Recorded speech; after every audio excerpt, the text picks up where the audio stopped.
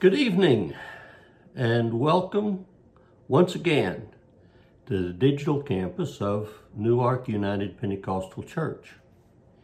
In a run-up to Christmas, we're taking a few sessions here to review various portions of the Christmas journey. Tonight, we want to consider the journey of Joseph and Mary from Nazareth to Bethlehem. We will look at both the physical and emotional travels of this couple. We know almost nothing specifically about them or their living arrangements in Nazareth. It seems obvious that their residences there were permanent enough that they had become espoused to each other. We really don't have a term in our language or a parallel in our customs for explaining this particular step in their path to marriage. The closest parallel that we would have would be engagement. Mary was settled enough there that she returned after her probably lengthy visit with her cousin Elizabeth. We know that Joseph was later called a carpenter. We find that in Matthew 15 or 13:55. We can't validate that he was engaged in that same trade at this time, though it's very likely that he was already at least an apprentice in that trade. We don't know their ages at the time that they took this journey, nor any history about them prior to or separate from their appearance in Scripture. We do know that at the time of their journey to Bethlehem, Mary was in the final stages of her pregnancy. Despite countless Christmas cards and all kinds of multiple artworks through the last 2,000 years, we don't know whether Mary went on foot or rode some animal. The fact that Mary offered a purification offering designated for the poor, as seen in Luke 2:24 and authorized in Leviticus 12, verses 6 through 8. That seems to indicate that they may not have owned an animal for her to ride. Donkeys were fairly expensive creatures. Also, we need to keep in mind that in that day and in that place that the populace was much more used to walking everywhere they went than we are today, obviously. However they traveled, it was quite a journey to get from Bethlehem, or from Nazareth to Bethlehem. As the crow flies, just a straight shot, it would be about 70 miles through very mountainous country. But that's about the same distance, maybe a little bit farther than from Newark to Baltimore. If the general custom from over a little bit better than 30 years later was observed at that time, and I'm going to assume that it was, it would extend their trip to between 90 and 100 miles, and this is probably all on foot. The custom I refer to is bypassing Samaria by going through the Jordan River Valley. Although this route was longer, the lingering hostility between the Jews and Samaritans made the shorter way potentially more dangerous, or at least problematic. Because of Mary's condition, their travel time was probably at least a couple of days longer than the normal trip. As we shall see later, they may have counted that as a blessing. Here in Delaware, we're not much concerned with hills and mountains as in our travels, especially as we drive from place to place. And Israel then was a very different situation than what we face now. Here are some maps. Map number 1 shows us the beginning of the probable route that Joseph and Mary took on this journey. Now, Nazareth sits some 1,100 to 1,400 feet above sea level. For comparison, from the best I've been able to figure out, I-68, Interstate 68, reaches 1,270 feet as it cuts through Sidling Hill near Hancock, Maryland. So relatively close to the elevation of Nazareth there for that cut through at Sidling Hill. And then, as you'll see in just a moment, they had an extensive drop in elevation as they went down to the Jordan River Valley. Now, map number 2 shows us by the time that they had traveled to the Jordan River Valley and followed to Jericho, they would have descended at that point to over 800 feet below sea level, from 1,100 or 1,200 up to 1,400 feet above sea level to 800 feet below sea level. And then map number 3 shows us that over the next 20 miles or so, they would climb back to an elevation of about 2,500 feet above sea level again. So actually going higher than Nazareth was above sea level by about 1,000 feet or so.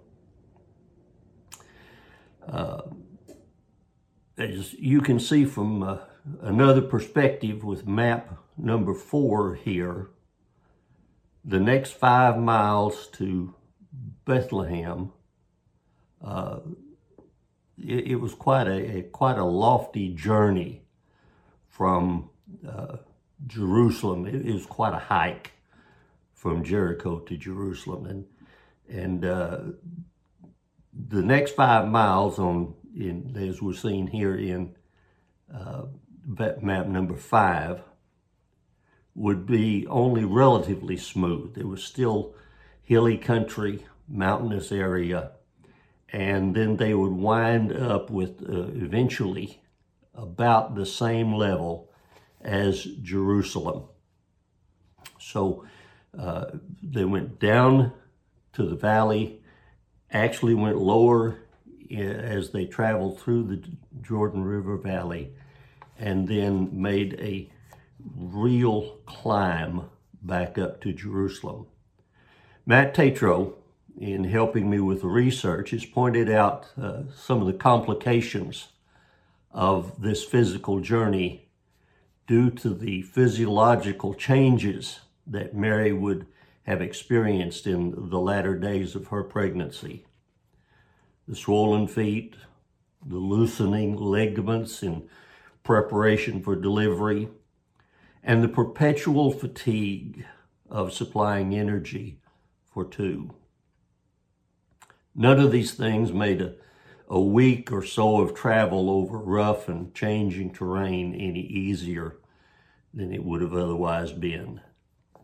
But difficult physically as this trip would be, there was surely a sense of relief for this couple as they prepared to leave what had become surely a very unpleasant situation. We don't really know when Joseph and Mary finalized all the legal and societal requirements for their marriage. We do know that even on their trip to Bethlehem, they were still in this state of espousal, not fully married. And since Mary was about to give birth, the situation in the community of Nazareth could not have been at all pleasant for them. This couple that had been chosen and blessed by God. But that very blessing put them in harm's way. I'm relatively certain that only the fact that Joseph had not put Mary away by divorce, but continued to accept her, that was the thing that would stay the hand of the more radical elements of the community, who would have gladly cast the first stone. Of course, that could not stop the gossip and the catty remarks, just loud enough to be heard in the market and at the village well. It's not hard to imagine that Mary may well have been an earlier version of the woman at the well, in order to avoid the looks, the whispers, whenever she was in sync with the schedule of the rest of the community. That the story of the scandal in various versions survived all those years and spread beyond Galilee is pretty well established. But the ad hominem attack against Jesus' parentage in John 8:41, over 30 years later, when the Pharisees said, "We be not born of fornication. Abraham is our father." And imagine the impact that this judgmental attitude of the community likely had on Joseph's business as well. You see, his staying with her casts a shadow over his reputation as well. Now, the scandal did not end with the marriage of the couple. Neither the death or the ministry or the death of Jesus stopped the wagging tongues. In fact, in 1966, I attended a lecture at Rice University in Houston, Texas. The speaker that night was the then famous atheist Madalyn Murray O'Hair. Some of the older members of the congregation may remember things about Madalyn Murray O'Hair. She was involved in a 1960 court case that led to the Supreme Court ruling that officially sanctioned mandatory Bible reading in American public schools was unconstitutional. Yeah, that's the same woman. One thing she said that night was, if Mary and Joseph had had the pill, they wouldn't have needed to make up that story. I'm sure that there were some in Nazareth who were at least that vicious as well. So, how do you defend yourself when you are the victim of a miracle? Remember, a miracle is only a miracle when it could not have happened otherwise. With something of this magnitude, can you imagine even trying to explain it? Who would believe you if you did tell them what was going on? 2,000 years later, people Even some calling themselves Christians doubt the story. Leaving this toxic environment, even for a few days, would be a relief in mind and spirit, and ease of the emotional tension. Even this difficult journey was not without its benefits. On this trip, they had time to talk, to think, to pray without having to ward off new pressures and new incidents. They couldn't change past hurts, but they could have time and space to come to terms with things that had already happened. It was common to travel in groups on the trip to Jerusalem, and the Jordan Valley route was a well-traveled road. If others had set out from Nazareth at the same time as Joseph and Mary, there was reason enough for them to begin to lag behind until they had found a distance of comfortable separation. Mary couldn't keep up, even if she wanted to. In a day when communication was slow and limited, and people from one village might not know what was going on in the next town over, with the strangers that would come upon them as they were traveling at a slower pace. That would be an easing of their mind when every question and every look was not loaded with accusation and disgust and distrust.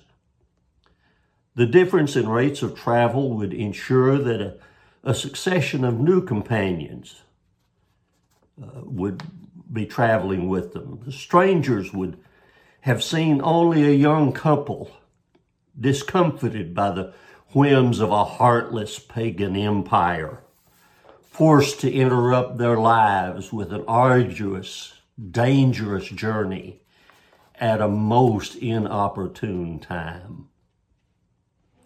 But every step away from Nazareth put one set of problems farther and farther behind them.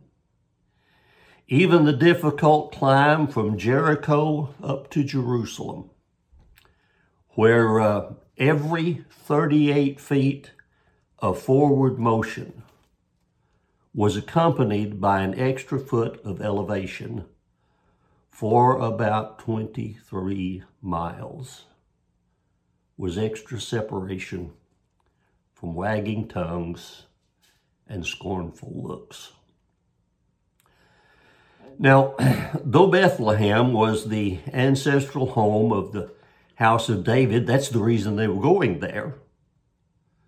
This branch of the family had evidently been away so long that there were no longer close enough family ties to provide lodging for them in the interim. By the time they got to town, probably late in the day, all the room in the inn was taken.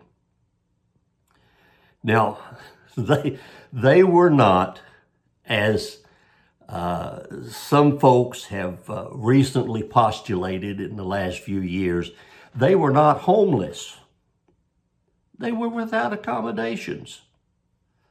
A few years back, Barbara and I were traveling back to Oklahoma and stopped near, I think it was Terre Haute, to get a room for the night.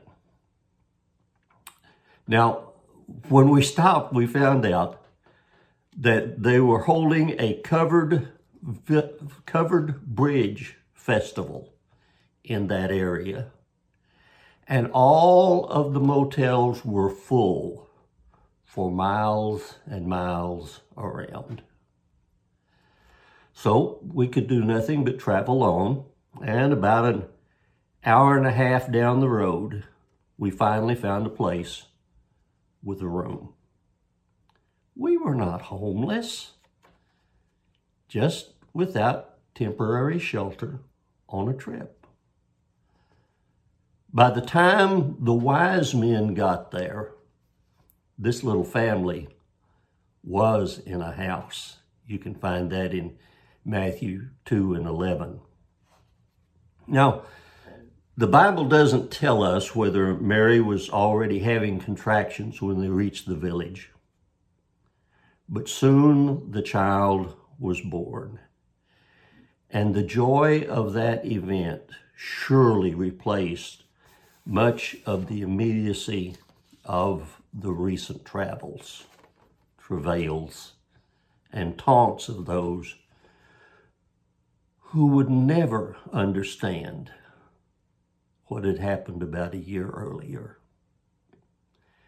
In the absolute fatigue of the moment, there were yet amazing events to unfold. But for now, Mary could just hold what she knew to be the evidence of God's miraculous power and the fulfillment of ancient promises. Rest, Mary. It will be many, many days before you have to face anyone from Nazareth again. Rest, Mary. Other adventures are just around the corner. Rest, Mary, while you can. The shepherds are on their way. Let's pray. O God, who came to live among us, please use this story to open our understanding that your blessing does not always equal either acceptance or comprehension by others. That being in the center of your will may be the reason for the difficulties we face.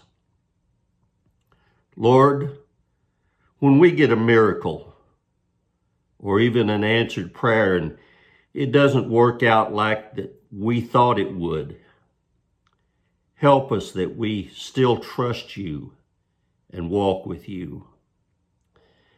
If the way gets long and the climb gets hard, physically or emotionally, if our feet swell and our whole body gets weary, let us lean on you to the completion of the journey. When the most painful part comes at the end of our trials, help us to trust that you have joy on the other side of agony and that all will be well. In Jesus' name we ask it. Amen. Lord bless you. Thank you for being with us tonight. Tomorrow, we will be studying another aspect of the Christmas journey. We invite you to be with us. God bless you, and we'll see you then.